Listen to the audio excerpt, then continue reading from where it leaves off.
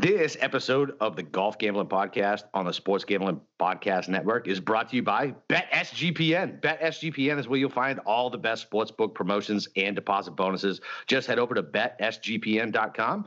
BetSGPN.com is your home for online sports betting. And we're also brought to you by BetQL. BetQL is your home for the info you need to make yourself a smarter, better. NBA, college basketball, the NHL, they got you covered. Just head over to BetQL.com, promo code SGP30. That's BetQL.com, promo code SGP30 for 30% off.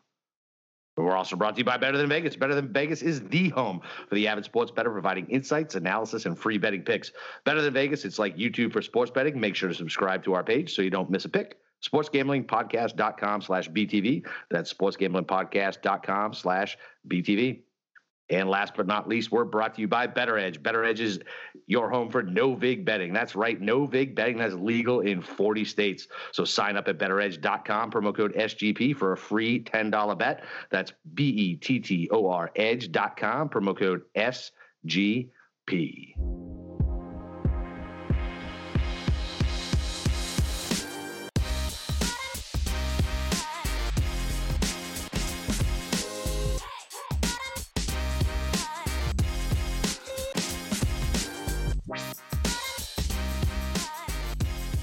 All right, welcome back, DGens, for the DFS and betting show for the API. It's myself, Boston Capper, and Steve, the god of golf himself. Shermer, are you ready for this week, man? I'm ready, man. I'm ready. I am. I mean, we got all the bad juju out of the way yesterday with complaining about the WGC workday. We got a new tournament. I am down on a lot of bets. There are a lot of things I like this week. I can't wait to break it down with you, buddy. Yeah, me too, man. I'm excited. I'm ready to shed last week. Last week was probably the worst week I've had in a while.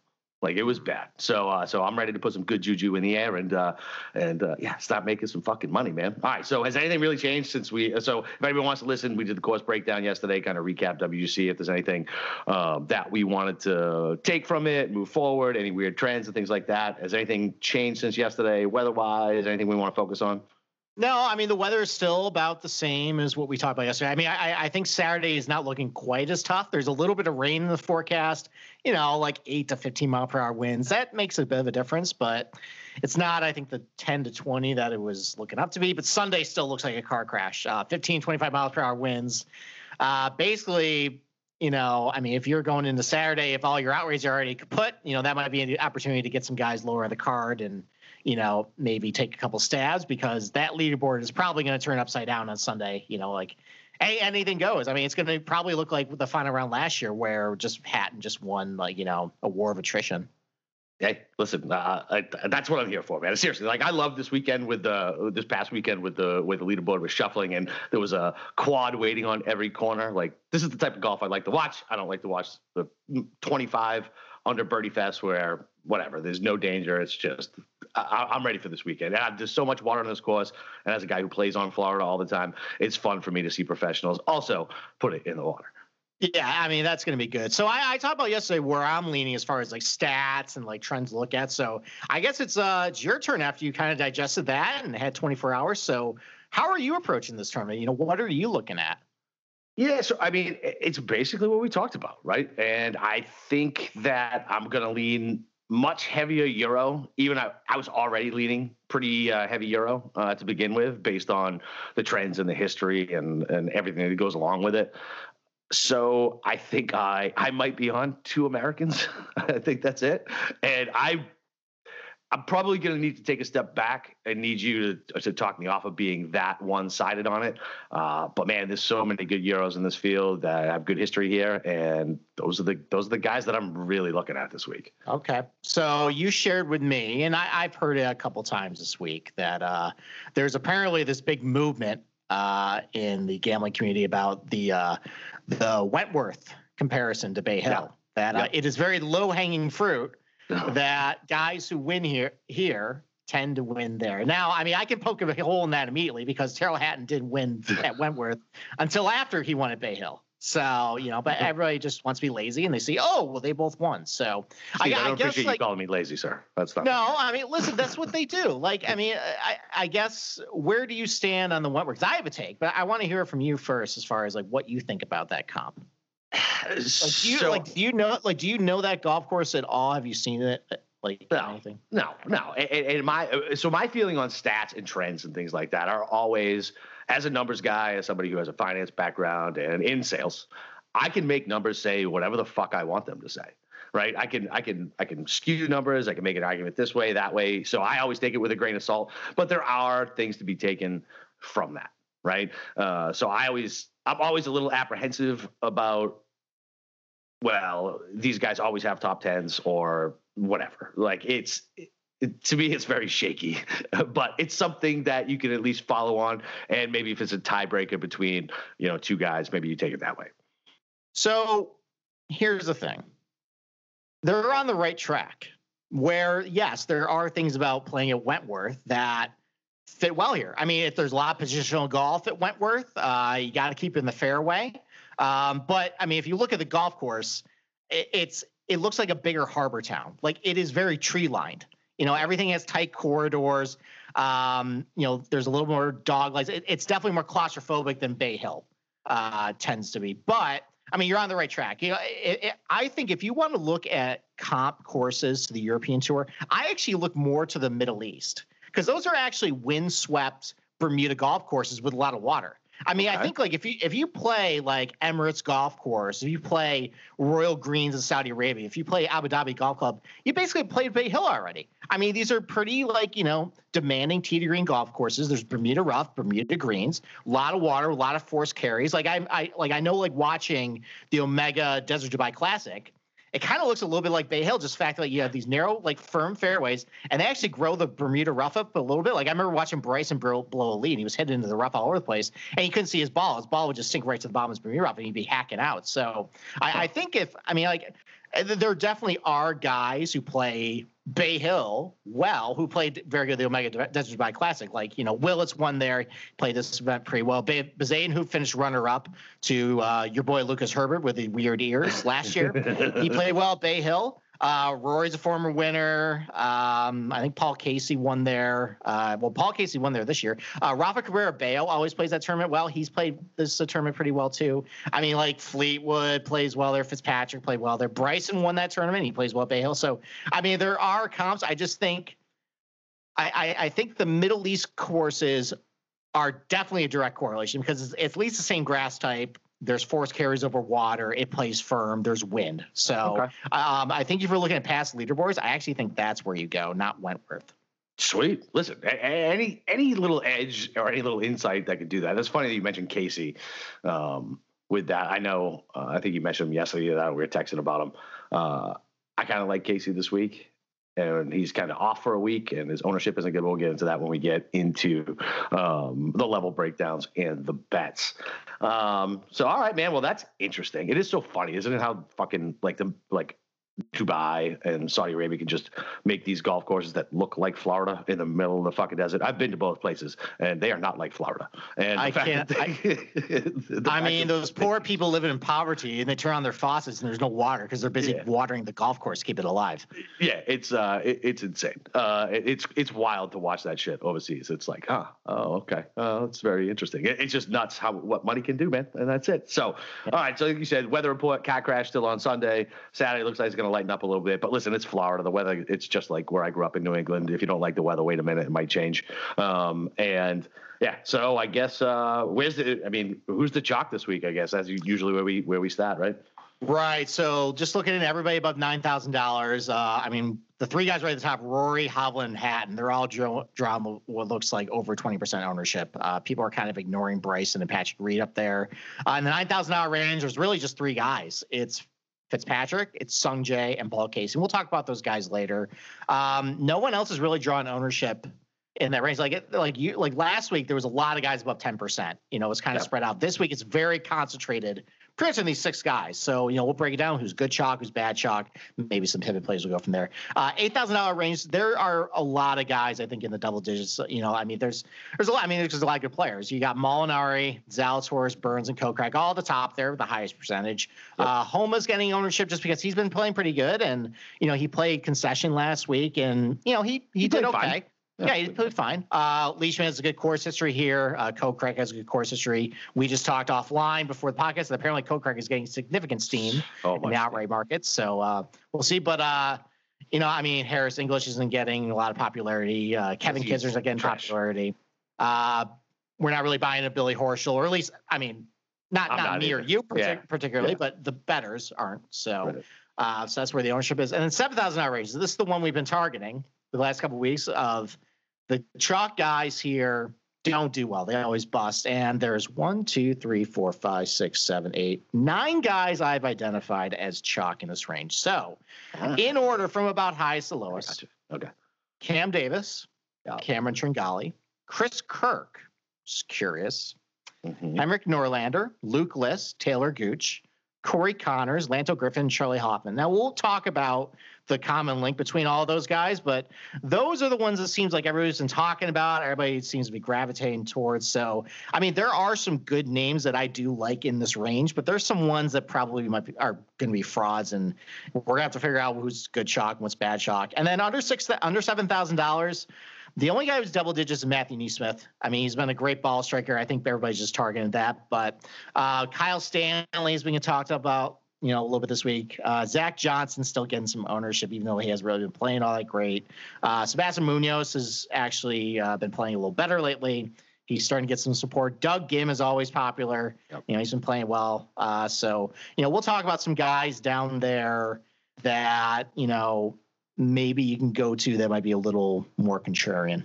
Yeah, it is crazy. I texted whatever, it was like 8:30 this morning, 9:30 this morning. I was like, oh, I'm so sad Davis is going to be chalk. But it is funny because now this, like you said, the 6 guys that are chalky in the 7K range, and typically we only get at max like 2, maybe 3, right? So now there's 6. Mm-hmm. So we can't possibly fade them all. So we have to figure out who the good plays are and who the bad ones are. No, and there's some tells about who's good and bad. We'll talk about them when we get to that range. But I think we should just get right to it.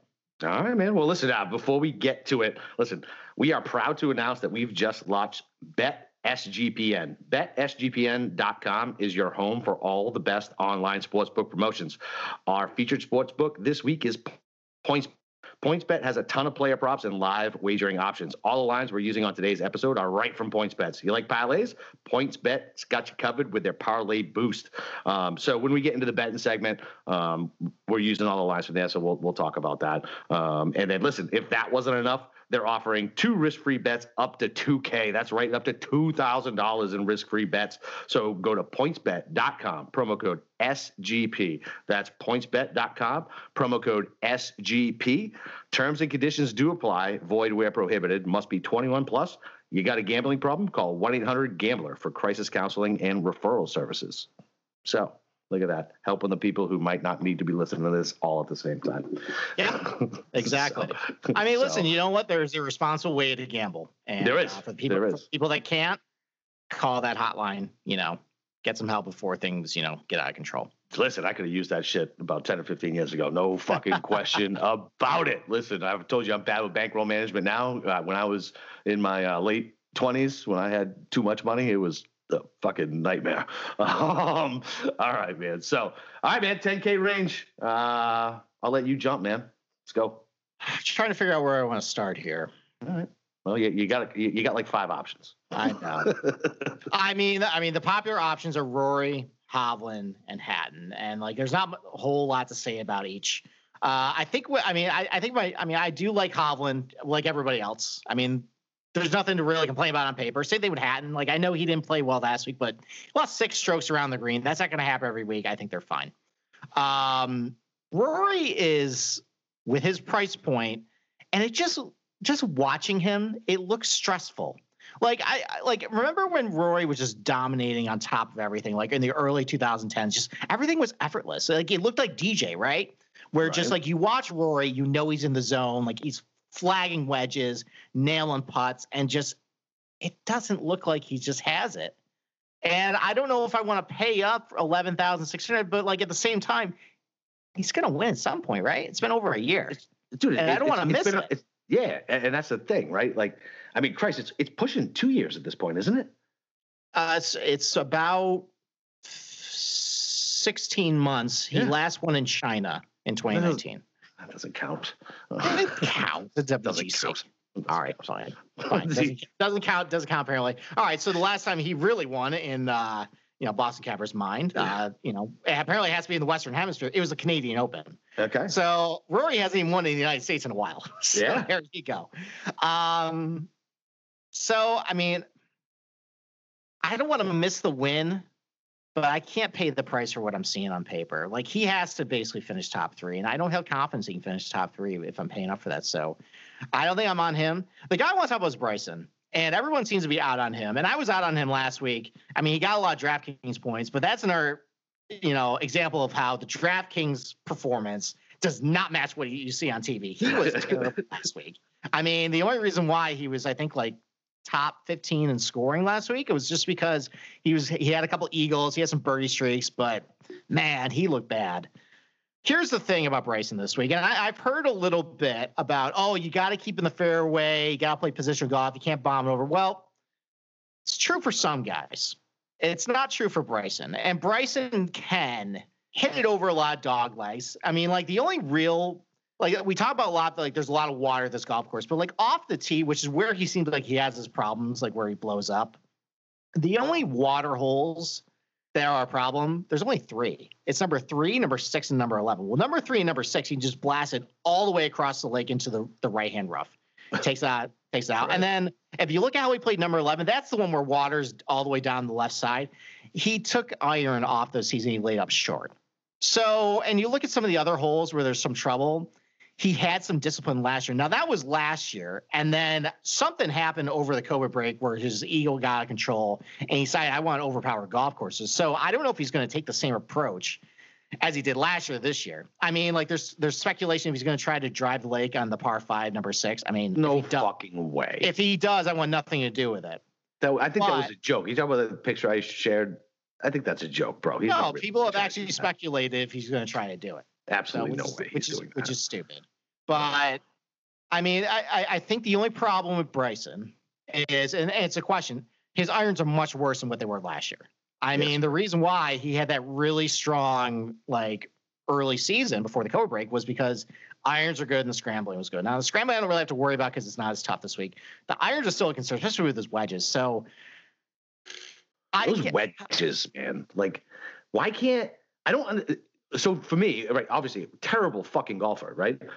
My best goddamn club are wedges, are short irons. I don't understand how these guys who are so good at everything else don't have good wedges. It makes no sense to me. Well, here's the thing. They're good wedges in the fact that they can stick it to 17 feet consistently. Like, right. If we hit a good wedge, we're sticking to 30 feet or hitting the green if we're lucky. The problem is if you're Bryson and you hit as far as you can and you can hit like a 9-iron 180 yards, yeah, you got to stick it to within like 20 feet. And he doesn't do it. He dumps in bunkers. He's like 40 feet away. Like that's the real reason why you look at the stats. You're like, all right, you're gaining a full shot on the field off the tee and you're losing off with the approach play. So I think with this golf course, though, if he plays it the way he played it last year, he's going to be fine. And there's not as many places to get in trouble off the tee as he did last week. Like last week, he could not overpower it.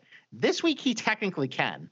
So I think Bryce can actually be a decent pivot play, and I think it's worth a stab. Now, I mean, the betting market, I don't see it. We'll talk about that later. But I think with DFS, just because his ownership is not high, I think it's low teens. Yeah, it is.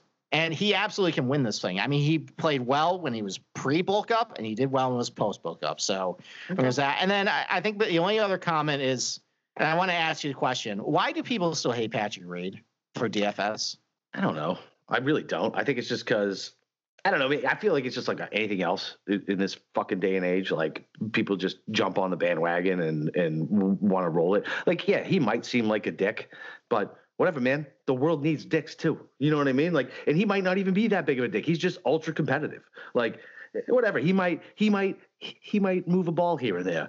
But you know what? He wants to win. He's not doing it for any other reason. He just wants to win. If you ain't cheating, you ain't trying. And I have fully moved to the other side, and I like Patrick Reed now because everybody else seems to not like him. So right. I mean, I get all that, but the point is to win money, right? Yeah, and people don't give a shit sometimes. Yeah, that's the same reason people bet against Tom Brady in the Super Bowl. are you doing with plus points? You're betting against the GOAT. Like, look, last week we were both on him, right? Spoiler alert, I'm on him again this week. I really thought he was going to be able to chase him down. That's why I was so fucking pissed off with that duck hook that he put in. Not only did he cost me the matchup against Rory, like he's a guy who, I don't know, he's a guy who shows up for big events and things like that. And like we talked about, maybe a little weaker field, or at least I feel like it's a weaker field than normal. Like I feel like this is still like you said, a premier event, and this is something that he's going to want to take down. All right, so what are your plays then? I mean, I basically broke down everything. I think for me, I'm avoiding Rory, and just because of like Hovland is so super popular.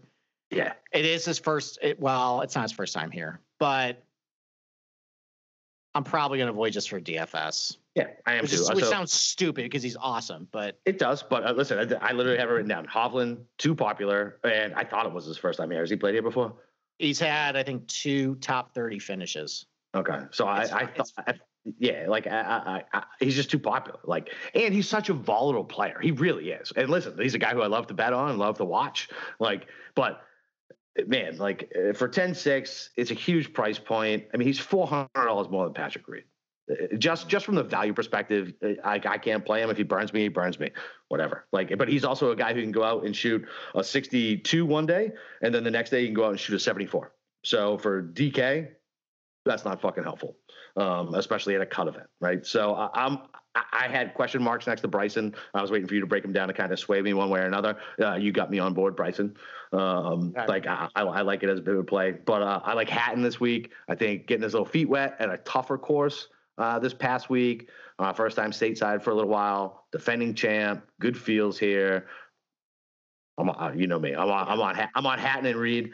And now I'm going to sprinkle in a little DeChambeau, but I'm with you. I'm off of Rory just because of the price point. I actually like Rory this week.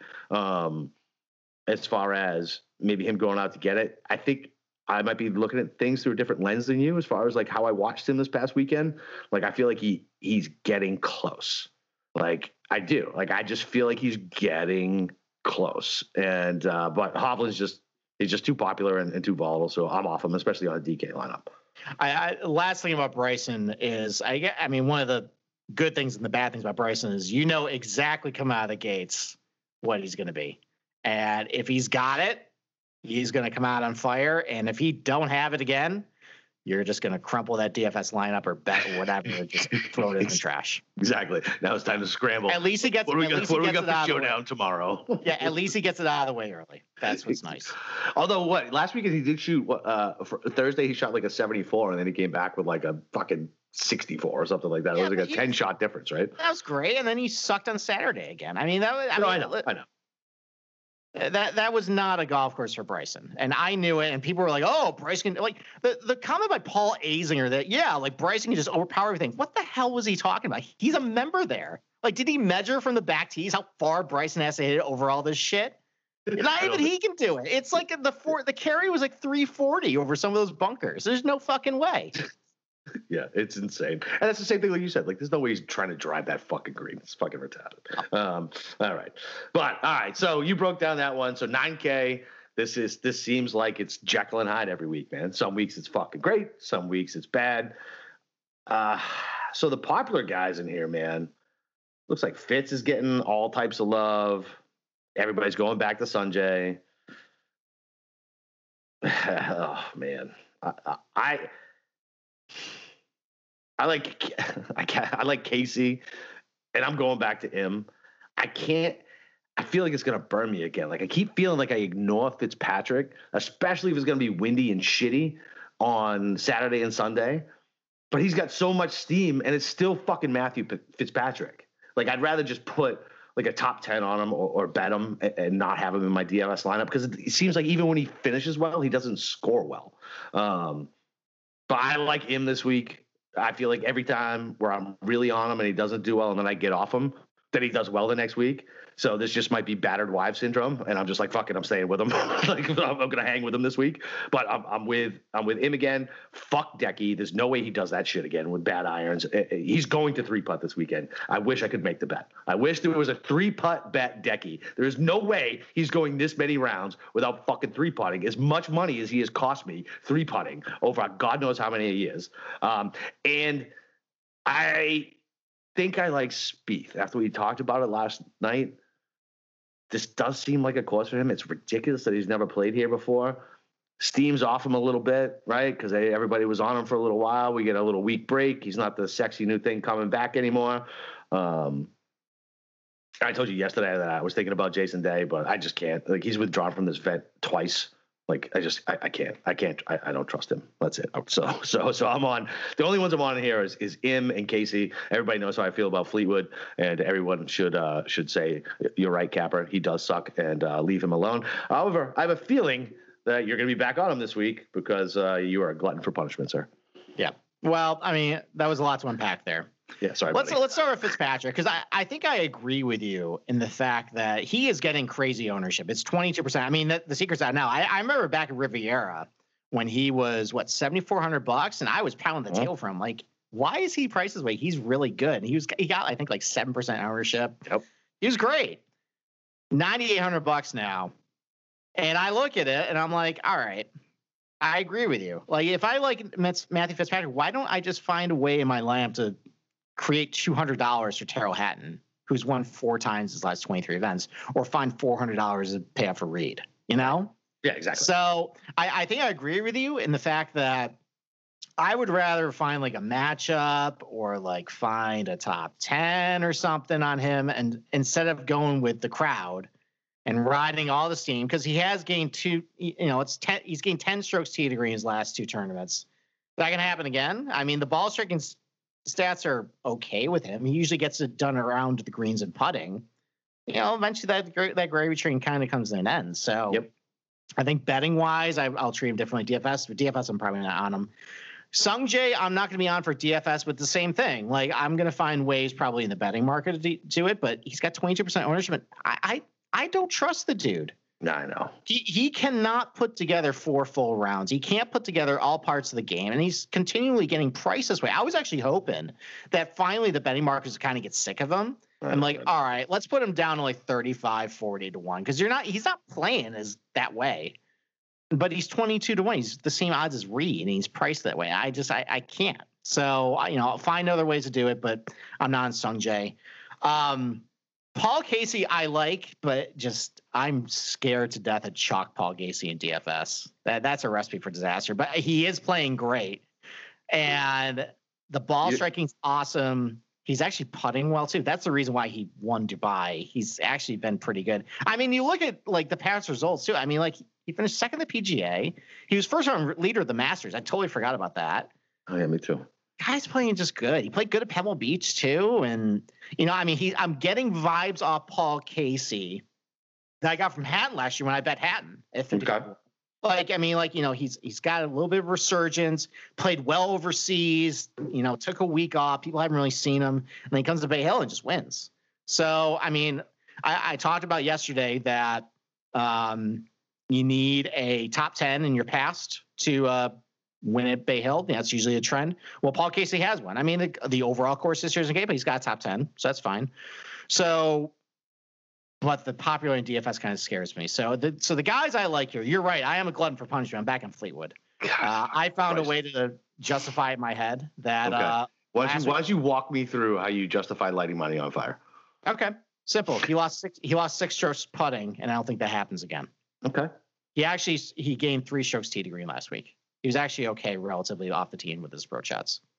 So I look. I mean, he putt fine in the Middle East on Bermuda. These are Bermuda greens. I think these are a little easier Bermuda greens to putt on than what we saw last week at the concession. I mean, those were like putting on. So I think he bounces back. I think he's going to bounce back with the putter, and I think he'll be fine.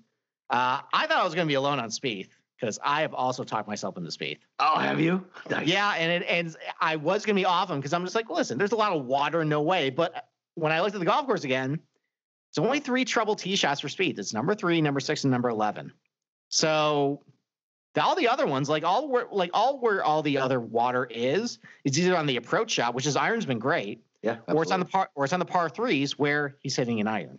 So I kind of like him this week. I'm off Jason Day, which means he's going to win this week because I was on him last. I almost want to put a bet on him just in case. I mean, there's people in the Slack channel who are going to do it. So, you know what? Congratulations, Jason Day. You are back in the winner's circle. But I will not be on him. I can't. I mean, I'm uninspired by the iron play. I don't see the big upside. And honestly, his results at Bay Hill, besides that win, they're just meh. Yeah. So I don't be on. And then Hideki, I don't believe it. No. I don't buy it. The ball striking I think over his last 16 rounds, he's losing strokes ball striking. And I don't think he's going to gain 6.5 strokes off the green again. No. No. And if he does, I literally might run through a wall. How long were we waiting for this? And now his irons are meh. And now he's doing this on the green. Fuck you, man. He just makes me mad. Well, it's the same thing. It's the same thing where we found ourselves at the Sony too, where we were celebrating. Oh, he had a T19 finish. Good for Hideki. What? This was a dude who was I think top 5 in the world. He almost won the PGA Championship in 2017. I know. He is falling hard. Yeah. And if that's the bar now for Hideki, count me out. Yeah, and reduce his price and give me better odds if you want me to actually bet him. So, all right. So that I think that breaks down that round pretty well. All right. So I just went on a huge one breath diatribe in the 9K range. Why don't you start with the 8K? All right. So why don't I start with the guys I just don't like? Okay. Sounds good. I'm treating Sam Burns differently in the betting market than I am with DFS. He's just too popular. I can see it going wrong for Burns too. I mean, he sprays it all over the golf course, puts in some water, finds himself out of position. He also gained a bunch of strokes putting it with the Riviera, and he's somebody who's kind of up and down with the putter. So for DFS, I'm laying off. We'll talk about him betting later, though. Different animal. Yep. Harris English, I'm going to continue to fade it. I've heard people try and be a little contrarian with him. The ball striking just isn't there. And this is now it was actually a trend before he won at Century Tournament Champions. He won in spite of the ball striking. He actually wasn't that good that week. Now it's continued to actually deteriorate. I'm still off him. A lot of people are trying to talk themselves into Mark Leishman. I'm not. Where Spieth is kind of on the rise with his ball striking, Leishman is on the fade. And I don't want to get on that. Kevin Na, I don't buy him either. He played well at concession. He had a big putting week, but just overall, looking at the ball striking numbers, he actually didn't really put Bermuda all that great here, so I think that's going to regress. And I don't buy Billy Herschel. So get those out of the way. The guys I like, I think everyone likes Molinari. Yep. I like him too. I think he played well at Riviera. He disappointed me at Pebble Beach, but this is a good golf course for him. I think on Sunday too, that kind of sets up if he's kind of in the mix, I think he can rise up the leaderboard. All is forgiven, Will Zalatoris. You're fine. You can join my DFS lineup if you want. You kind of scare me, the fact that Jason Kokrak is getting so much steam. I know he's got steam in DFS, but there's a lot of things he checks the box with. And I finally give up. Maybe he's just a good putter. And I'm probably going to eat my words on Monday when he loses 50 strokes putting. You just jinxed the fuck out of him. I did. But you know what? This is now going back to last summer. I know. He's putting well. So and he doesn't look like he should be a good putter. I always think it's so funny to see him on TV. He's a dude who doesn't look like a golfer. He looks like a dude who drives a truck, right? Yeah. He drives a tractor trailer truck, but somehow he's still good at golf. The terrifying thing with him is it is pretty boomer bust, but some of his recent bust weeks haven't been so bust like they used to. And now it's over his last 50 rounds, he's gaining about 0.7 strokes putting. Now that's no longer. That's a big sample size. It is a bigger sample size. And I remember back at the CJ Cup, he gained 11 strokes putting. I'm this isn't real. Right. But now he's been actually doing it. So maybe it is. And he actually puts well in Bermuda, so that's fine. And then I like Kevin Kisner this week too. You don't think of him as a guy who would be good on this golf course. I mean, he does have a third place finish here. I think he should have won in 2017 with Leishman Day. He cacked it away at the end there, but he's accurate off the tee. He's good with his irons. So I know tee to green's probably not going to get in too much trouble. He didn't putt very well at the concession. I mean, he gained strokes on the field like for the week, but like on Bermuda, you expect Kevin Kisner to really light it up. So I think there's going to be some puttering regression for him. I kind of like him this week. And I like Louis too. Okay. I like your play. And I'm going to save him for later though. So I will save for, and then I don't know what to do with Max Homa. Maybe you have a better take than I do. I can't figure the guy out. I don't. I'm the same way with you. Max Homa's, I literally have question marks next to his name. I'm like, I don't fucking know. Like, he seems fine. He's another California kid coming to Florida betting, putting on Bermuda. But he played fine last week. I don't know what to do with him. He's right in that price point where it's like, I'd rather have Burns, whether he's chalky or not, and I'd rather have Zalatoris, who's a much better ball striker, right? I mean, that's just where he falls. So, you know, maybe if you're making 20 lineups, you got to throw something in, right? Just in case. But I mean, I'm with you, man. I like Molinari. I don't care. I'm off of Horschel. I like Willie Z. Like Burns. I don't even care. Like I'm on Burns and DFS and betting this week. Like we talked about, I like Kokrak. I always typically like Kokrak. It is making me a little nervous. Not only the DFS team, but the betting odds moving as fast as they did. I mean, something happened. There's lots of money on them. I don't like it. And I haven't listened to anything at all. I listened to like the PME, I think Monday show or whatever, and that's it. So I have no idea if the whole industry's talking to him about him or not. And I'm back on Leishman one more time, baby. One more time. Good history here. I know I was mad at him when I put him on the dock, but I never put him on the boat. So I don't know, man. Like, good history here. If it's windy, if it's shitty on Saturday, Sunday, I'm going to give course history one more shot. And Kevin Na, that's a dude I can never figure out. Like, I like him, you know what I mean? But I wasn't on him last week. I didn't think he'd do well because I thought the course was going to be too long for him and the greens are going to be too hard unless you got super hot with the putter. He never really got super hot with the putter, and he still fucking ended up with a good weekend, you know? So, I don't know. I mean, he did putt well last week. He putted much better in his baselines. Yeah, so, I mean, it wasn't a crazy Kevin Na week, but that's right. It was still better than what he typically does. Right, and so when I say that, that's what I mean. Like, all of a sudden, he's fucking just lights out walking after a 30-foot putt. You know what I mean? Like, that's what I think about when he's gonna win or he's gonna give you a top five. Kiz, listen, I'm always kind of on Kiz, right? I thought last week the course was too long for him. I even said it, but I always like a guy who likes to grind and get a paycheck. And this is kind of the course like that. He's a Georgia boy or a South Carolina boy, so it's all the same. Yeah. So I mean, I'm sure he's comfortable here. I'm fine with Kiz in DFS. I don't think I'm going to touch him in any type of betting, but I'm fine with him at 8K. Like, yeah, that's a nice little pivot point, especially when we move down to the 7K and we're about to talk about the chalk that's right below him. So I think we're pretty much on the same page. No English. Oh, sorry. Did you talk about Louis at all? Yeah, I said I like Louis. The only thing is, man, like, I mean, we talked about it yesterday. Like, it's all with the putting and the chipping. Like, it's not normal, and it makes me uncomfortable.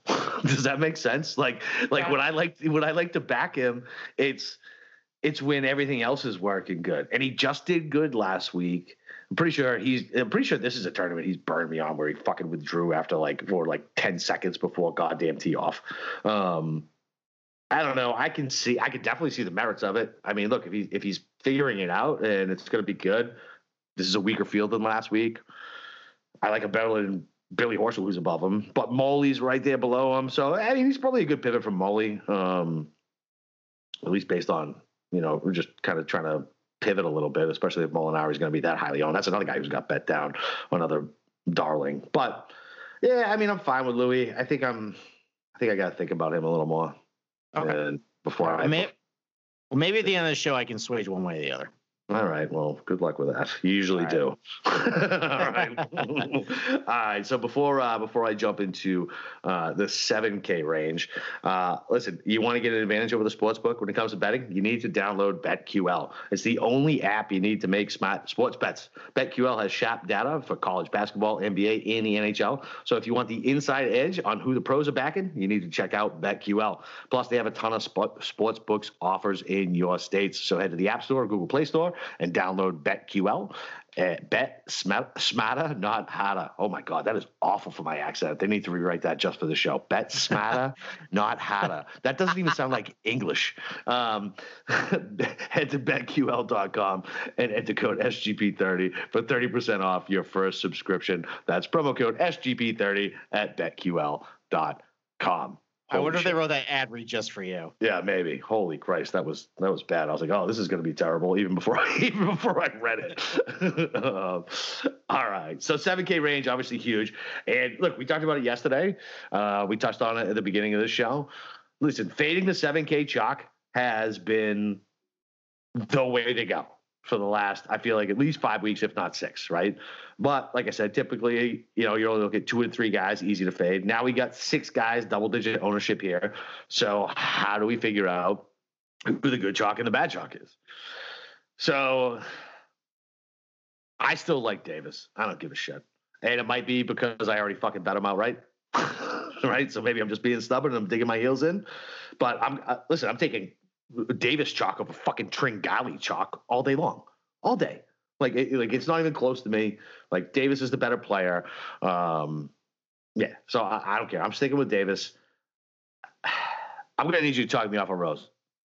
All right. So I think I'm back on Rose this week. He burnt me last week. Somehow he lost a fucking head-to-head against Tommy Fleetwood. Somehow he played worse than Tommy fucking Fleetwood. And you know how I feel about his stupid Morgan Stanley hat and his stupid ads and his stupid $40,000 clubs. And I still fucking bet him.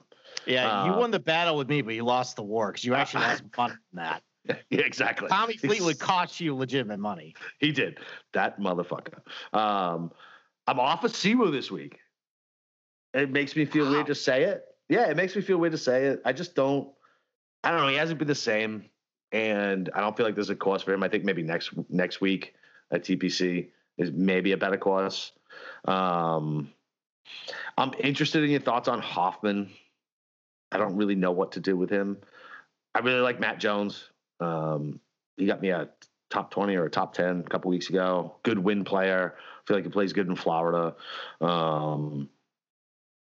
I feel like maybe I'm focusing too much on that for like Saturday and Sunday. Like you need to get to the fucking cut to make the win to matter, I guess. Yeah, because the first 2 days are going to be very scoreable. Yeah. So maybe I'm overthinking that a little bit. Maybe I need to pull back my, all right, who plays good in shitty wind? Listen, I'm on list 7,200. I know he's chalky. So like this is what's killing me, man. Like I pull up the ownership and I'm like, fuck, man. Like 2 of my guys are the chalky 7K, but I also know that we gotta fade the chalky 7K. So I'm just kind of a mess in this area. Yeah, but I'm sticking with Davis. I can be talked off a list maybe. I haven't bet him outright yet. I do have a top 20 on him, maybe a top 10. I don't know. And Keegs, man, I got to go back to Keegs. Like, I do, man. I got to go back to Keegs. Like this is of course you even talked about it. Like, look, the greens aren't that difficult, right? They all kind of played out. Like, if he can putt average, great. Like he's good off the box, fucking great with his irons. Like this is a course where he can compete at. I feel like. So those are the guys that I'm on. But like I said, you guys just heard this schizophrenic brain just jump all around. Like I'm just lost in this section because the guys who I want to play are the chalk. And I have to like fight myself not to play them. So, Steve, therapy is in session. Yeah, honestly, you seem like you're in the weeds here. Yeah, I do want to say, while I said that the greens aren't as difficult as last week, for a guy like Keegan Bradley, these things are still impossible. So good luck to him.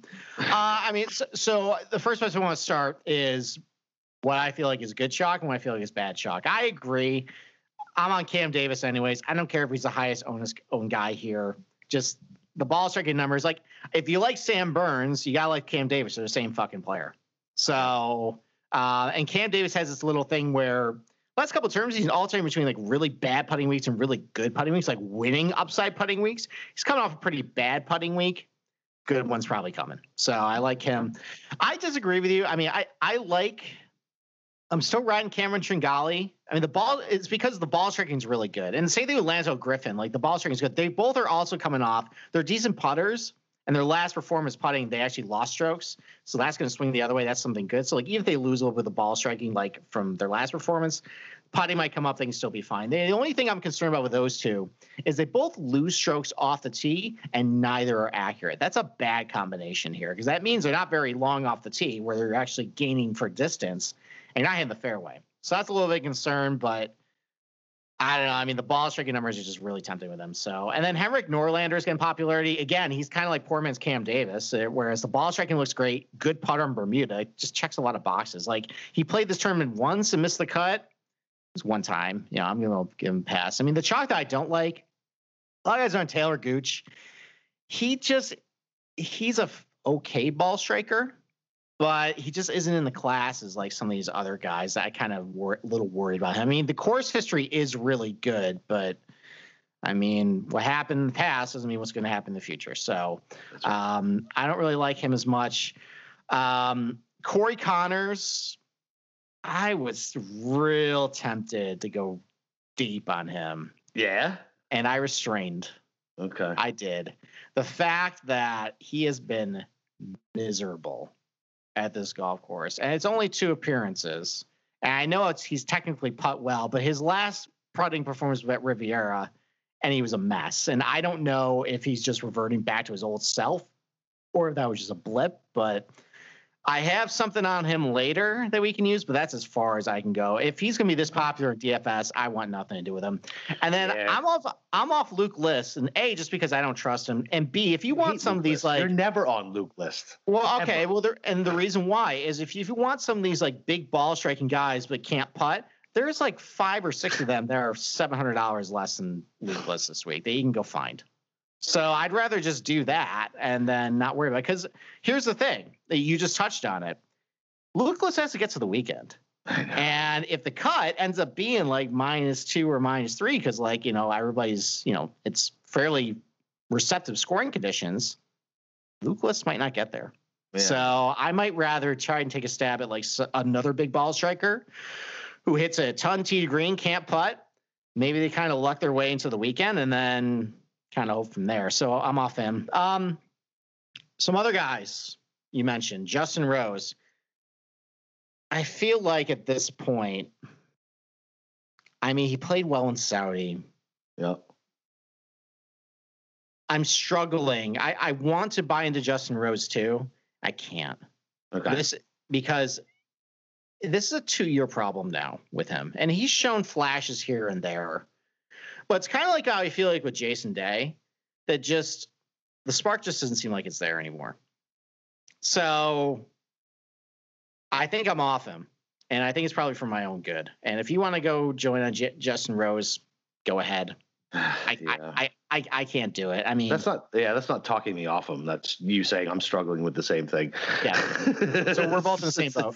All right. I'm getting sucked into Christian Bezuidenhout again. No. I mean, the Eurostats are good. He played well in Bay Hill last week. He was fine at the concession. No, he wasn't. But he finished like T30. No, didn't he have like a fucking +10 on Sunday or Saturday? Or am I thinking of a different? Oh, that was Højgaard. Højgaard. That was Højgaard. Yeah, he's on the field. He licked his wounds, went back to Denmark. Yeah. So no, I like Bezuidenhout. I mean, sorry. Yeah, he played good over in the Middle East. He plays those golf courses pretty well. So I think he just is a good fit for like something like this. So a guy I'm a hypocrite. I just thought, well, you know, I don't want to take like a guy who like can't putt, but he's a great ball striker. I like Emiliano Grillo. And the reason why is he's been okay with the putter, you know, so far in 2021. Like that has improved. And as long as he's kind of putting like slightly below average, yeah, he's ball striking great. And he's got great history here. So, and then 2 other guys I like the redemptions of Victor Perez and Robert McIntyre. I'm going back to them, especially McIntyre. Again, I don't think this golf course is any different than what they saw in the Middle East. And what they saw last week was nothing like they ever seen. And maybe there's some sticker shock coming here. They go to Bay Hill. They've seen this golf course a dozen times before. I think they're going to be perfectly comfortable here. It's a lot of things they can do well at. I like them, and they're getting 0 ownership. None. Well, yeah, because they just fucking literally diarrhea down their leg last week. Yeah, they did. But this is new week. Different golf course. I think it matches their strengths. They're still good players. They haven't forgotten how to golf. I mean, Victor Perez finished, fourth in Saudi? McIntyre was great in the Middle East. They haven't suddenly forgotten how to golf. I think that's like you said, Hatton's your boyfriend. I'm pretty goddamn sure McIntyre's your boyfriend. I love that dude. Yeah, I'm pretty sure. He is Colin Montgomery reborn. I love that guy. It's gonna be very hard. It's gonna be very hard for me to not root for this guy in the Ryder Cup. I love this dude. You stop it right now. Listen. I will. I'm gonna. No. The answer is no. I don't give a fuck. No. The answer is no. That will not happen. We might break up when we do the Ryder Cup podcast. Yeah, we absolutely will. Listen, fucking. No way. We get time for that. So we'll move on. But no fucking way. I secretly always root for Europe. Are you fucking serious? How? We're not going to get into it right now. We'll talk about this in September. All right. So a couple guys in the Slack channel that had some requests. Charlie Hoffman had one. I mean, listen, there was that injury scare back in the Amex and Torrey Pines. He's been great ever since. I mean, the ball strike has been really good. He putts well in Bermuda. And he's got some positive putting regression for him too. I like him. Chris Kirk was asked about too. I think that's your boy. You got to give analysis on him because I can't figure that fucking guy out. So there's a lot of things to like. The ball striking has been very good. He's been hitting his irons a lot better lately. He's an accurate player, so I know he's not going to get in trouble off the tee. Doesn't make a lot of bogeys either. He's actually in that little bogey avoidance stat. He actually shows really well there. His popularity scares me. I didn't anticipate him being popular this week. I thought I targeted him all right, $7,000 going to have 3 or 4% ownership. He hasn't been that ever since the Sony. He hasn't been that good. But I think because the Fantasy National stats, he pops up there. I'm using him more for betting than I am for DFS. Okay. And then Ricky Fowler from your friend. Ooh, fucking Tommy. Yeah, Tommy asked about him. Fucking Christ! I'm gonna go throw an egg at his house right now. Okay. Before he moves, why don't you handle Ricky? I've been talking a lot. What do you think about Ricky? No, fuck Ricky. No, he's broken. We've been over this. He's broken, and that's it. He's broken. I don't give a shit. There's no more analysis needed. We've talked about it to death. He's finally priced where he needs to be. So maybe you can consider him only because he's priced where he's priced. But no, absolutely not. No. Okay. Am I wrong? We'll talk about him later. Fine. Fucking Christ. All right. So, dumpster diving time. Who went first on this last one? Me or you? I'm going first at under 7,000. All right. You go ahead and dumpster dive. So I've made references. Ricky Fowler, Tommy. Christ. Go ahead. So I made references earlier. There are a lot of guys. And now that I think about it, maybe this is the wrong way to go. I'm just going to go with it anyways because this is what I prepare for, so I'm just going to do it. All right. So, the Luke Lists or the Emiliano Grios, the Keegan Bradleys are all in the $7,000 range. The guys just team no putt. You can find this in this range. So, Brendan Steele actually has an okay course history here. Ball striking's really good. I just know he's solid. I think he can ball strike his way to the weekend. He's not an awful putter either. Some of these other guys I'm going to list are terrible putters, okay. Which I'm going to name right now. Aaron Wise. The last time we checked on him, he lost 10 strokes putting in Phoenix and still made the cut. That's unbelievable, by the way. That is amazing. Yeah. I mean, only Morikawa can pull that off. And listen, Morikawa ended up winning last week. Why can't Aaron Wise? So, I mean there's lots of reasons Aaron Wise can't win, but I get your point. There are a lot of reasons why. But listen, tee to green, he's been great. I mean, scrambling's been good. The approach play's been good. Off the tee's fine. I have zero concerns about him navigating his way tee to green. It's with the putting. And I just need him at this price to just not screw the pooch royally and miss the cut. Okay. I just need him to make the weekend. And I think he can do it just based on what he's ball striking with. Okay. Lucas Glover has zero ownership, and I don't understand why. He's got good course history. He's a good ball striker. Again, can't putt. But, I mean, he's had good course history. The guy has never been able to putt. And he's still figured out a way to get around here. And he's got, what? I think on Fantasy National, he's got, 0.7% ownership. I don't understand why guys are overlooking him. So, I mean, he played Puerto Rico last week. He was fine. But it's Puerto Rico. I don't care. But speaking of a guy who actually did play well in Puerto Rico, Cameron Percy. Play well in Puerto Rico. Ball striking's good. Again, can't putt a lick. Don't care.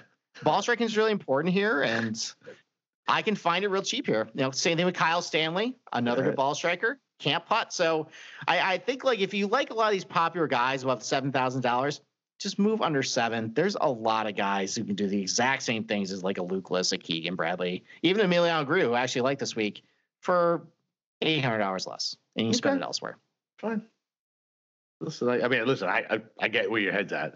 I'm fine. Like, listen, you can't. I mean, Stanley worries me a little bit because I think he's what, like 7% ownership or something like that. Like, is he? Yeah, it's a lot for a 6K, so I'll probably skip him. How come nobody's playing CT Pan at 6,200?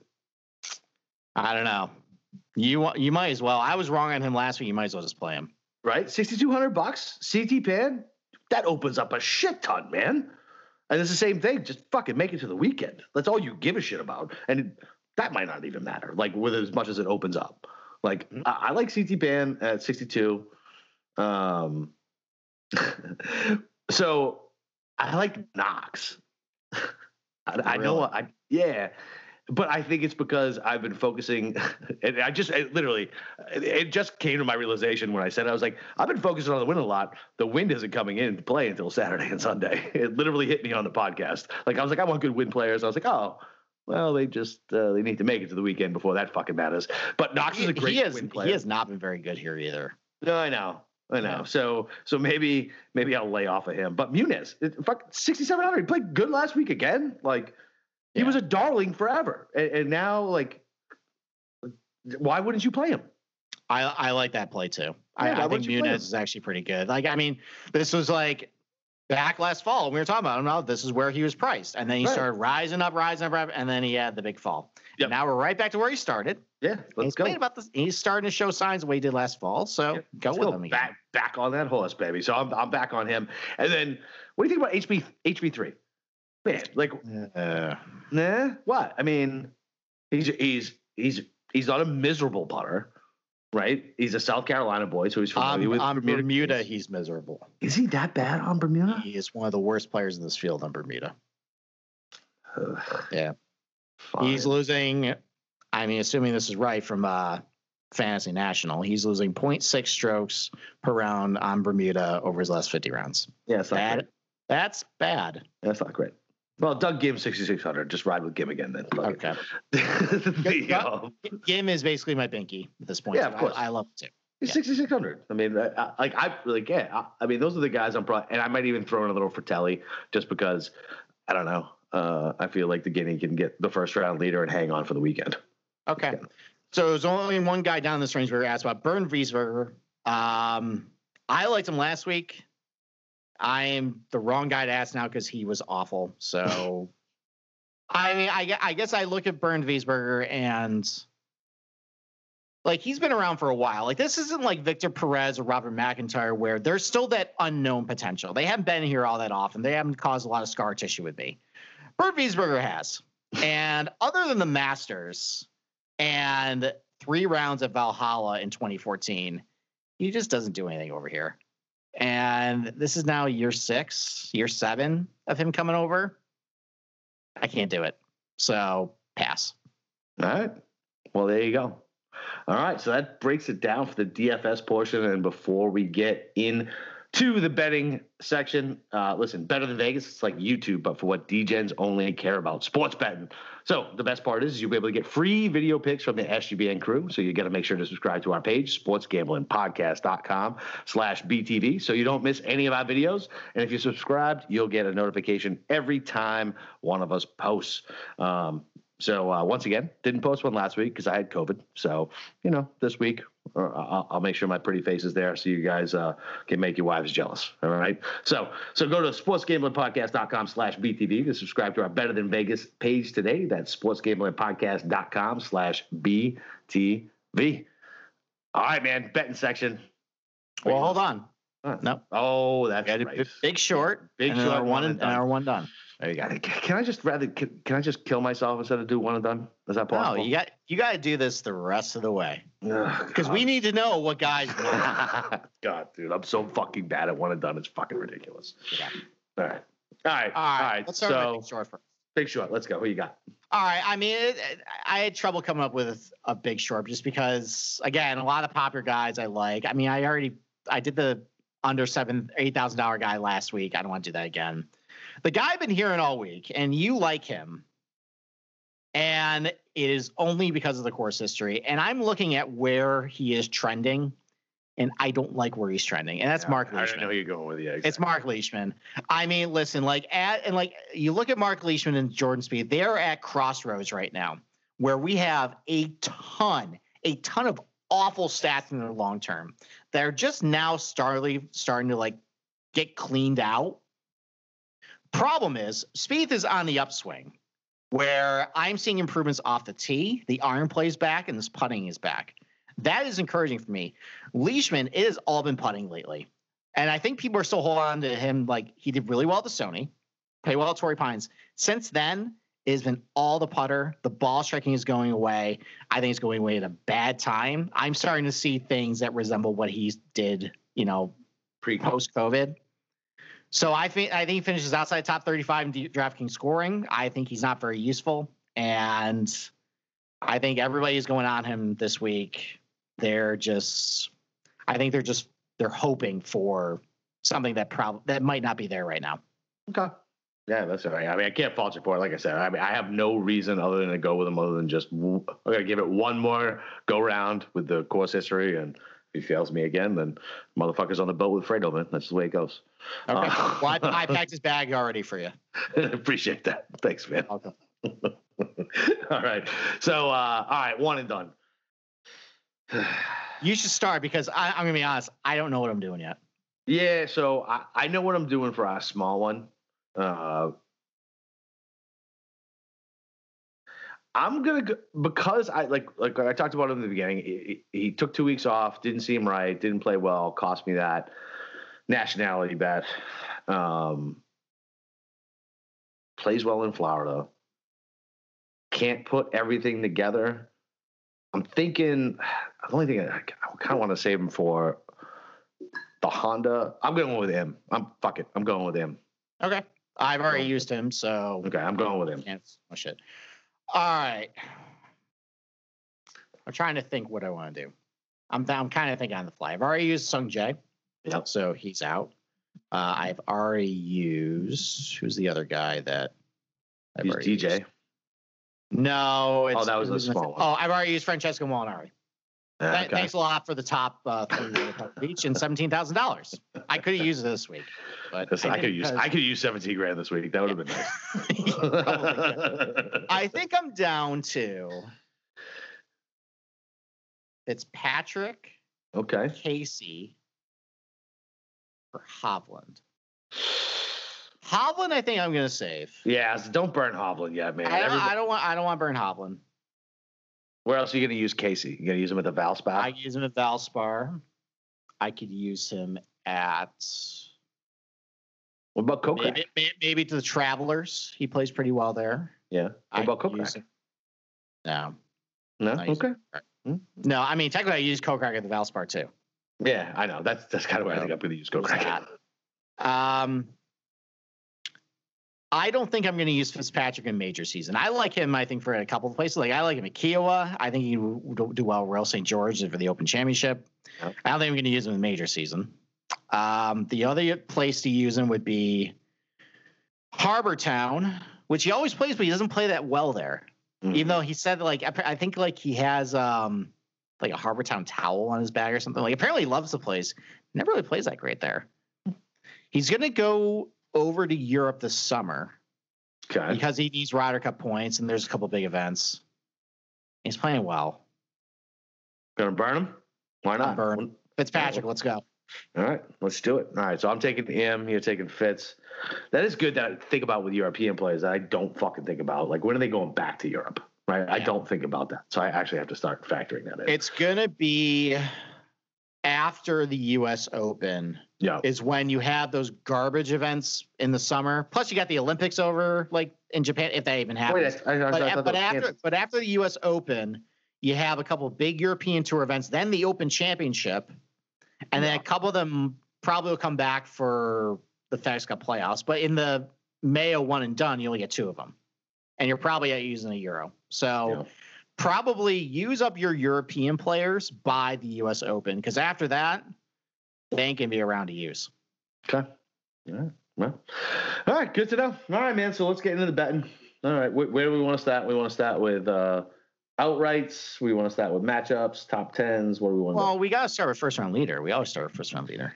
So here's the deal. I'm going to let you do that because I did not pull any up yet. The only one that I was looking at earlier, because I just didn't have time, man. Like I told you, wife had wine book club. So usually when I'm doing my first round leader activities, I was chasing my my two smaller devil children around, trying to make them shower and stop screaming at the top of their lungs.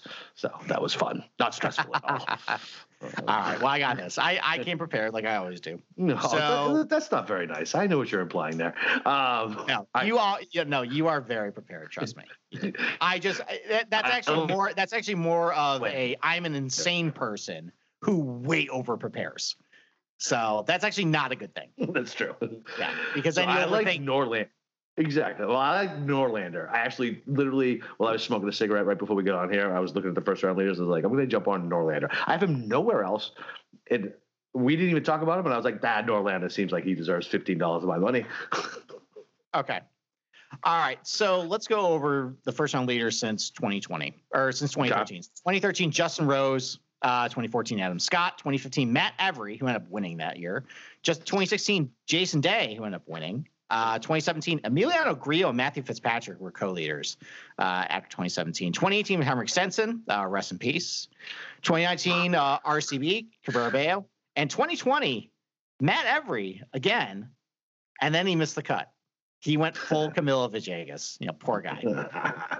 But here's the things to consider. Where do they start? What tee, 10 or 1 or AM PM? And the truth of the matter is, doesn't really matter. I mean, about half this list started on 1, half them started on 10, half them started in the AM, half started PM. Doesn't really matter. I mean, I could go back and try and look at weather reports. I don't really want to do that. So what I do notice, though, is all of these guys have really good course histories here. So horses for courses tend to get out to fast starts. And it's a lot of guys, too, that aren't really that strong of putters. Like sometimes you want to target first round leaders because they get hot with a putter. These guys are mostly ball strikers, like Grillo, Stenson. Bayo's a decent putter, but he's mostly like one of those European ball strikers. Adam Scott throws the putter. Matt Every just won this event twice, and he got out the hot starts. Justin Rose is pretty good here. So good ball strikers and good course history guys. So, the guys I look at, Hatton 28-1, Sungjae 33-1, Fitzpatrick 33-1, Kokrak 45-1. Maybe he gets out to a hot start. Maybe Fleetwood catches fire 45-1. And then going a little deeper, Luke List 80-1, Matthew Wallace 80-1. We didn't talk about him. I kind of like him this one too. Yeah, so I was looking at him for a couple matchups. I think I might end up posting in the Slack. I found 2 that I had to do a little more research on, where I was like, wait, I'm getting plus money with him. So okay. All right, well, 80-1 first round leader. I kind of like that. And then going way deep, Lucas Glover 125-1, just because of the course history. He's a good ball striker. I mean, he just fits the category. And then Adam Long has a good course history. We didn't talk about him in DFS section either. The ball striking stats don't look great, but he's a decent iron player, and he's pretty accurate off the tee. He's 125-1 first round leader. So those are my picks. Okay. All right. So I can get down with that. So your longest shot is 900-1. 125-1. Who's the one? Oh, Adam Long. I probably pulled it from a different book than. No, I got it. Adam Long, 125. I got it. Okay. I just didn't scroll down far enough. So, and how crazy is that? Matt Every. First of all, he's won twice here, right? Twice. Let me tell you what's something crazier. What do you think his odds to win were in 2014? Oh, I know. It was something fucking nuts. It was like 280-1 or something like that. No, that was in 2015 when he repeated. 2014, I didn't realize this. He was 50-1. What? Yeah. Why? He was the young up and coming guy, and we'll talk about it a little bit later. Actually, I'm going to save the angle. So, okay. But he was a young up and comer. I was shocked to see him at 50-1. And he was floating around there, and he won. Yeah, that's weird. That is crazy. Yeah. So that's his thing, right? So I guess fuck it. We'll just go. I kind of want to say the outright to the end, but we're on it. So let's just roll into it, right? So, all right, fine. Let's do it. Let's roll into it, right? So, what is the longest shot that has won since we've been back at it? What's the longest one? It's what, 81? Back from Was it COVID? Siwoo? Like back from COVID? Like other than the one-off, we only had one long shot, right? Maybe two. No, we've had more than that. Are we kind of opposite field events or no? No, fuck no, those don't count. All right, so I can think of right off the bat Michael Thompson at 3M Open. He was like 150 to 1. Was that after the restart? Yeah, it was summer. Yeah, it was Tony Finau's Waterloo again. He had all these crappy guys around him. He couldn't beat it. You're right. Yeah, that one comes to mind. All right, well let's just start. How about this? How about from the fall? From the fall swing till now. Dude, I really feel like there hasn't been anybody north of like 80 to 1. That's one. Maybe one guy. Well, there was Siwoo. Why don't you do your outrights and I'll try to find it. Okay. All right. So the outrights that I'm on right now, and so I'm keeping them short, right? And I could be wrong with this, but this is the way I was thinking. So I already bet Burns. He's now at 40 to 1. I got him at 50 to 1. I got Mully at 30 to 1. He's now at 28 to 1. I got Davis at 75 or 70 to 1. He's now all the way down to 65 or 60, depending on your shop. So I'm debating going. Casey's hanging at 25, and we kind of talked about him a little bit. I don't know if I want to pull the trigger on Casey at 25, and I got Reed at 20 to 1. And I think the two guys I think I want to add, but this is when I start just firing too many bullets and it just fucking loses all value. Whether it's adding Casey and M's only 20 to 1. I feel like maybe I just make it up somewhere else on that. I already got him on the one and done. I'm only thinking about adding Casey at 25 to 1. This is really my longest shot is Davis. I just don't think a long shot's going to win here. Okay.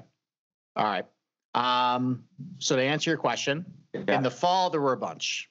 Really? I don't have the exact odds, but so Stuart Sink won the Safeway. He was definitely over 100. Oh yeah, he was. Yeah. Party Martin Laird won the Shriners. He was, I think he was like 300 to 1. Yeah, he came out of nowhere to win that. Did I have a top 20 on him that week? Maybe, I don't know. Carlos Ortiz, I think, was like 100 to 1. He won the Houston Open. And then the most painful one, because we were on Kevin Kisner, but poor Robert Streb. Well, not poor Robert Streb. He's now rich Robert Streb. Rich Robert Streb, yeah. And we're poor because we didn't hit Kisner in the playoff there. Yeah, exactly.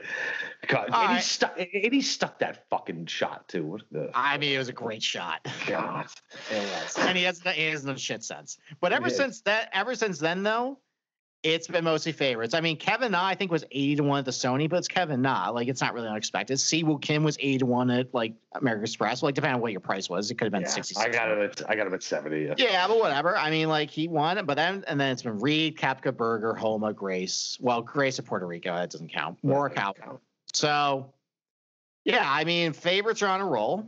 We probably are due for a long shot, but if you look at the guys who have won here, the long shots don't really win. Besides Matt Every. Right. But Matt Every won the previous year. Yeah. So, and Every wasn't a long shot when he won it. Everybody else is I think the longest was 80 to 1. That was Mark Leishman. But again, that's Mark Leishman. He was an accomplished player when he won. He just was down on his luck. Okay. So I kind of went with that same theme this week for my outrights. I didn't go past 89 to 1. And that was the cap. So get some surprises out of the way. Or not get the guys who aren't non-surprises. Gotcha. Non-surprises. So I'm on Patrick Reed again just because I was an outright last week. Okay. As you guys know, I've been a week early for the last 5 weeks. So I'm not doing it again. Patrick Reed's my guy, which means the guy I'm not betting, Jason Day, who was on last week, to win. Congratulations. Go bet him. Have fun. I got sucked into Paul Casey. I get Hatton vibes from last year with him. Okay. I love the form coming in. The putter's been good. He's just so solid, tee to green. The ball striking numbers have been, and I think some people they don't add in the Euros tour stats like I do. They're amazing. They are really good, and they've added to really good ball striking from last fall. I like him. I'm on Sam Burns at 40 to 1. I didn't want to bet it just because he was popular, but how can I turn my back? I bet him 125 to 1 to Riviera. He was great. Nothing's really changed. Yeah. I still like him. So and hopefully he learned, right? Yeah. And he puts good on Bermuda, so it's fine. And then if I'm betting Sam Burns, I got that Cam Davis at 88 to 1 too. He's his clone. Are we on the same fucking CAD, basically? They are literally the same player. We have the same CAD. Well, no, we don't, because I have two more. Okay. I know you don't have them. Okay. It is baffling to me that Louis Oosthuizen has never won on American soil. Hey, dude, it's fucking crazy. It is weird. It is He has insane. a very decorated history. In fact, he's only won once in Europe. Everywhere else is South Africa or Malaysia, but he's never even won here. Right. And he's come so close. I've seen improvement. So the problem with Louis is off the tee has been great because I read an article that they made a tweak to his shaft at Phoenix and they went to a lighter shaft and he's actually been hitting the ball great off the tee. So whatever they did works. He's a ping guy. I love ping, so I'm always in tune with what they're doing. That's worked. Scrambling's been great. The putter has been really good. And that's been going back to last fall, kind of like with Kokrak. Yeah. The irons have been a problem. They've gotten better over the last couple of weeks. I mean, they haven't been anything great, but I see progression. And I like this crescendo, and he's coming in playing pretty under the radar, and no one's talking about him. He's 40 to 1. I'm on it. I'm doing it. This might be the week. This is going to be a FOMO fucking now. I got to jump on him, too. Oh, great. All right. Just don't use him as your one. Grace. What the fuck does that mean? All right. As long as you don't use him as your one and done, you're fine. No, but I got to jump. Like, if the same thing with Siwoo. Like, fucking same reason I jumped on him. I was like, man, if I'm not on him and he wins, like, I will fucking kill myself. Like, all right.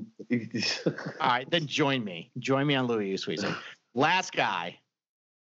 And I saved him till the end. Right. Well, it was going to be the end. This is going to be the grand finale of the podcast. We did outrights early. Sorry, buddy. If you like Sungjae Im as an outright, you should also like Ricky Fowler as an outright too. Because they both, let me make the case before you laugh. Over their last 5 tournaments, they both are basically in the same boat. Both of them have shown elite things in different tournaments. They've just been really crappy in one area that has sunk their results. So with Sungjae, it was scrambling. The iron play has been dodgy. Sometimes the putter is hit or miss. With Fowler, he showed really good ball striking at the Amex, the Farmers Insurance Open in Phoenix. Could not putt a lick. The only thing that's really been consistent the whole time has been the scrambling. He finally putt pretty well at Riviera. Like I kept fading him over the weekend, like thinking that putter was going to regress, and never did. Okay. So he's close. Yeah. The ball striking, I have seen it.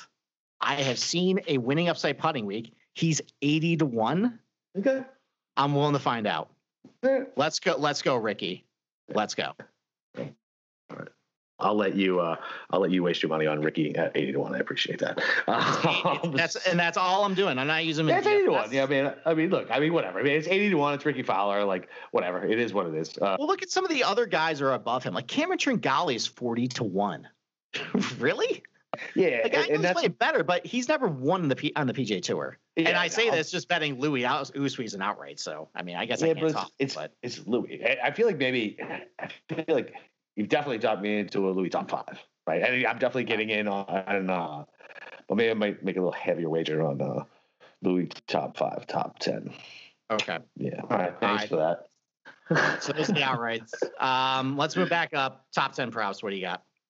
All right, so top 10, we talked about him earlier, man. I got Spieth, man. 270 to 1. Okay. 270. I like That's fine. And Im at 200 to 1. Like, whatever. Like, give me a little bounce back, maybe make some of my money back because I'm not going as heavy as I did last week on you. Can we just call him Knucklehead from now on? Yeah, he's a knucklehead. Yeah, until he wins. Yeah, I feel like that's his nickname from now on. So from now on, when we say Knucklehead, we're talking about him. Right, yep. So Knucklehead at plus 200. I like it. I mean, literally, he cannot go 4 rounds without doing something stupid. I agree. He did it last week. So, all right. Well, I'm also on Sungjae at plus 200, nice. And this is FOMO because everyone's on the outright with him. I can't quite do it, but looking at the stat sheet, and again, I just made the case for Ricky. A lot of things have been there. They just haven't all been there at the same time. At some point, they're all going to come together. So I like Sungjae, not as a win. I really wish he was like 35, 40 to 1. He's not. I'm going to suck it up, just do top 10. It's fine. And then I'm modifying the 1 week too early. Maybe I was 1 week too early on Tommy Fleetwood top 10. So, and that's plus 400. Just throwing good money after bad. That's all you're doing. That's all you know doing. what? I am testing this theory. Am I just a week early? And you know what? I'm trusting myself too. Okay. I am confident in my reads. Okay. I think my read on Fleetwood was right. You were confident on fucking Fleetwood last week. I didn't even tap dance on your grave. I gave it the pass. You said you want to tap dance. I said, no, I'm not going to tap dance. But you're not going to learn your lesson. If you lose this week, I'm going to tap dance all over you. Fine. I mean, if he comes out and has a bad ball striking week, fine. But he lost 6 strokes putting. I'm willing to go again. I'm willing to forgive, especially after what Morikawa just did. Right. I mean, we saw that reverse. Yeah, I can't. True. He actually is gaining strokes putting over his last 50 rounds. I didn't see Fleetwood change his grip and turn into a good U.S. golfer. There you go. All right, top 20s. What you got? All right, so 20s. I got. I thought this number was kind of short. And even though he's chalky, I was already down on it anyway, so I was locked in regardless. But it was 260 for Davis. Okay. Plus 260. I was like, all right, well, I already fucking like it for outright. Like plus 260 for his top 20. I was like, I'm fine with it.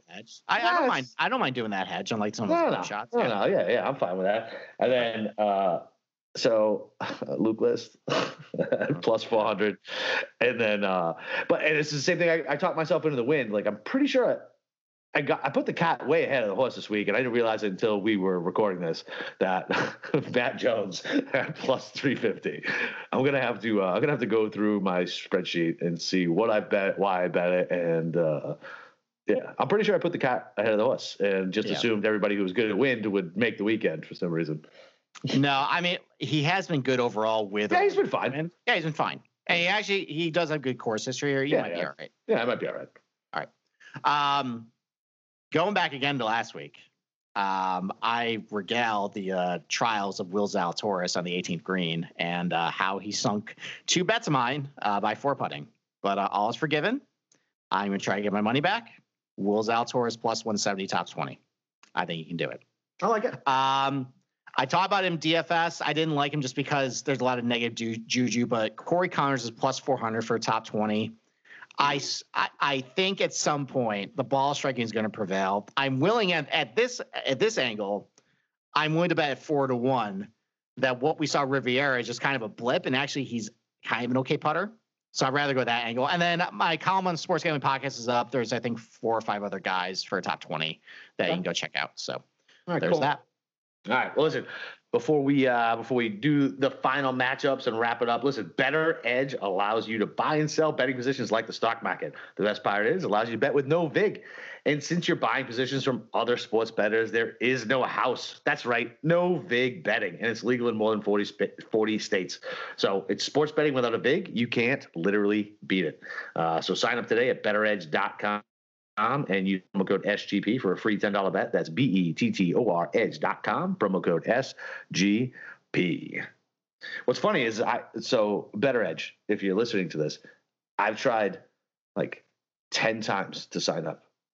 And you keep asking me for my ID and I keep submitting it. And then it just disappears and you keep asking me for my ID again. And I'm aware I'm a caveman with technology, but please just hit me up and let me know. Like what the problem is. Well, I think the guys in our Slack channel, you should probably hit him up directly there. That's right. He is. Yeah, that's right. Yeah, he seems a pretty nice guy. I'm sure he can help. Yeah, he is. He told me I did a nice ad read last time. So there you go. All right. So matchups.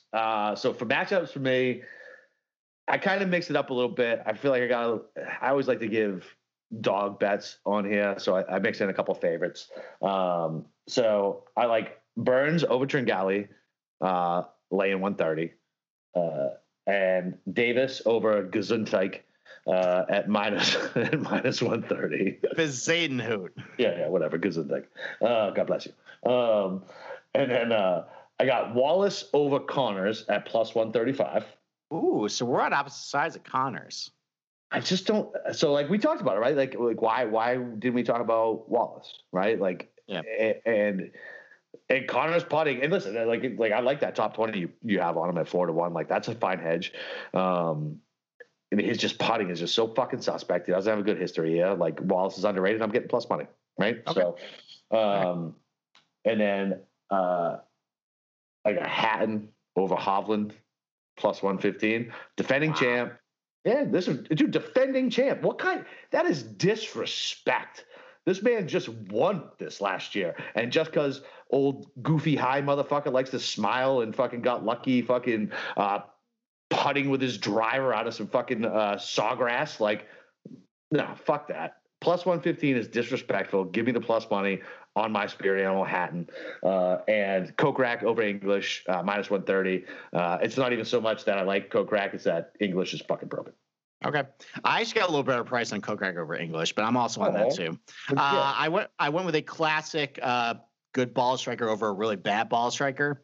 You can get Henrik Norlander minus 110 over Maverick McNeely. I'm all over that. And then, listen, I just want to say, Brandon Grace won last week. I know you don't like him, but if you read the story about him, his dad died of COVID. I know. Yeah. I mean, it was a real emotional win. Congrats to him. I am fading you in a matchup this week. I'm taking Charlie Hoffman over you minus 120. I still don't believe in your ball striking. You're terrible at Bay Hill, and I think you're gonna have a little bit of emotional letdown from last week. Give me Hoffman straight. Wait, so it was Hoffman you were getting plus money on? Charlie Hoffman minus 120. Minus 120. Hold on. Yeah, I'm writing that down. Okay. We'll talk where that prop was. Okay, cool. Yeah. So I definitely go check it out at PointsBet. Yep. PointsBet. Yeah. PointsBet. Yep. Go check those out at PointsBet. There you go. One last one. Some miscut props. And then low nationality guy. So all right, what you got? Yeah. Go. So I mean, there's the angle about Europeans are really good here. I don't like Ian Poulter. You can get him plus 160, miss the cut. He's losing strokes, ball striking. He was he hit the ball okay in Saudi, but overall the last few months, he's been really bad. He didn't really do much in Puerto Rico. It's just a Manning ball strikers golf course. That really stuck out to me as a guy who just seems a little overpriced and might miss the weekend. So I don't like him. And then if you go to sportsgamblingpockets.com, I got a couple other guys, including Siwoo Kim, miscut, plus 135. All right. Like that too. And then, so you can bet low Scottish guy. And I think after what happened to you last week, you're probably not going to go down this road. But I'm not. Especially because I'm going to talk about this guy. I already know. Like I mentioned earlier, I think what happened last week at McIntyre was just sticker shock of seeing a bizarre golf course he had never seen the likes of before. I mean, it was new to everybody, but I mean, to a young kid like that in big money, I can see how he faded. But if you walk to Bay Hill, there's really not a whole lot to it that's different than what happened in the Middle East. I think he's going to be perfectly fine at this golf course. And his competition for low Scotch guy is Martin Laird, who won this tournament in 2011, but ball striking's really bad coming in. Don't like him. And Russell Knox, who ball striking's great, putting is bad, and he doesn't have good course history here. You can get McIntyre plus 140 as a low Scottish guy. I think he can do that. And what essentially is a 3-all between those two guys. All right, man. Listen, I don't hate it, and you're a man crush for him. Maybe I'll sprinkle a little bit on it. I don't know, but I like Knox this week, so maybe not. I don't know. Yeah, but you should avoid that. Yeah, I probably will. All right, man. Anything else you want to hit on before we bounce? No, that's it. Let's hope this goes a little better. And it's gonna be a wild weekend. I think it's gonna be pretty low scoring, but don't count your eggs before they hatch. Right. Because the wind's going to come on Sunday and it's going to turn everything upside down. It should be real fun to watch and should be a fun sweat. Yeah, man. Listen. All right. So for myself, Boston Capper, you can follow me on Twitter at Boston_Capper. Come to the Slack channel. They're all at the bottom of this podcast and all of Steve's articles, which you should go read because he breaks it down without being interrupted by me. And it'll make it a lot smoother read. But yeah, listen, come to the Slack channel. Like I said, first round leaders will be out. We always do the in-round betting. And I feel like that's some of the most profitable stuff, man, right? Hey, listen, if we're wrong on Thursday, we're going to pivot based on the data on Friday, Saturday, Sunday. And yeah, man, listen, let's go break them books, baby. Let's go.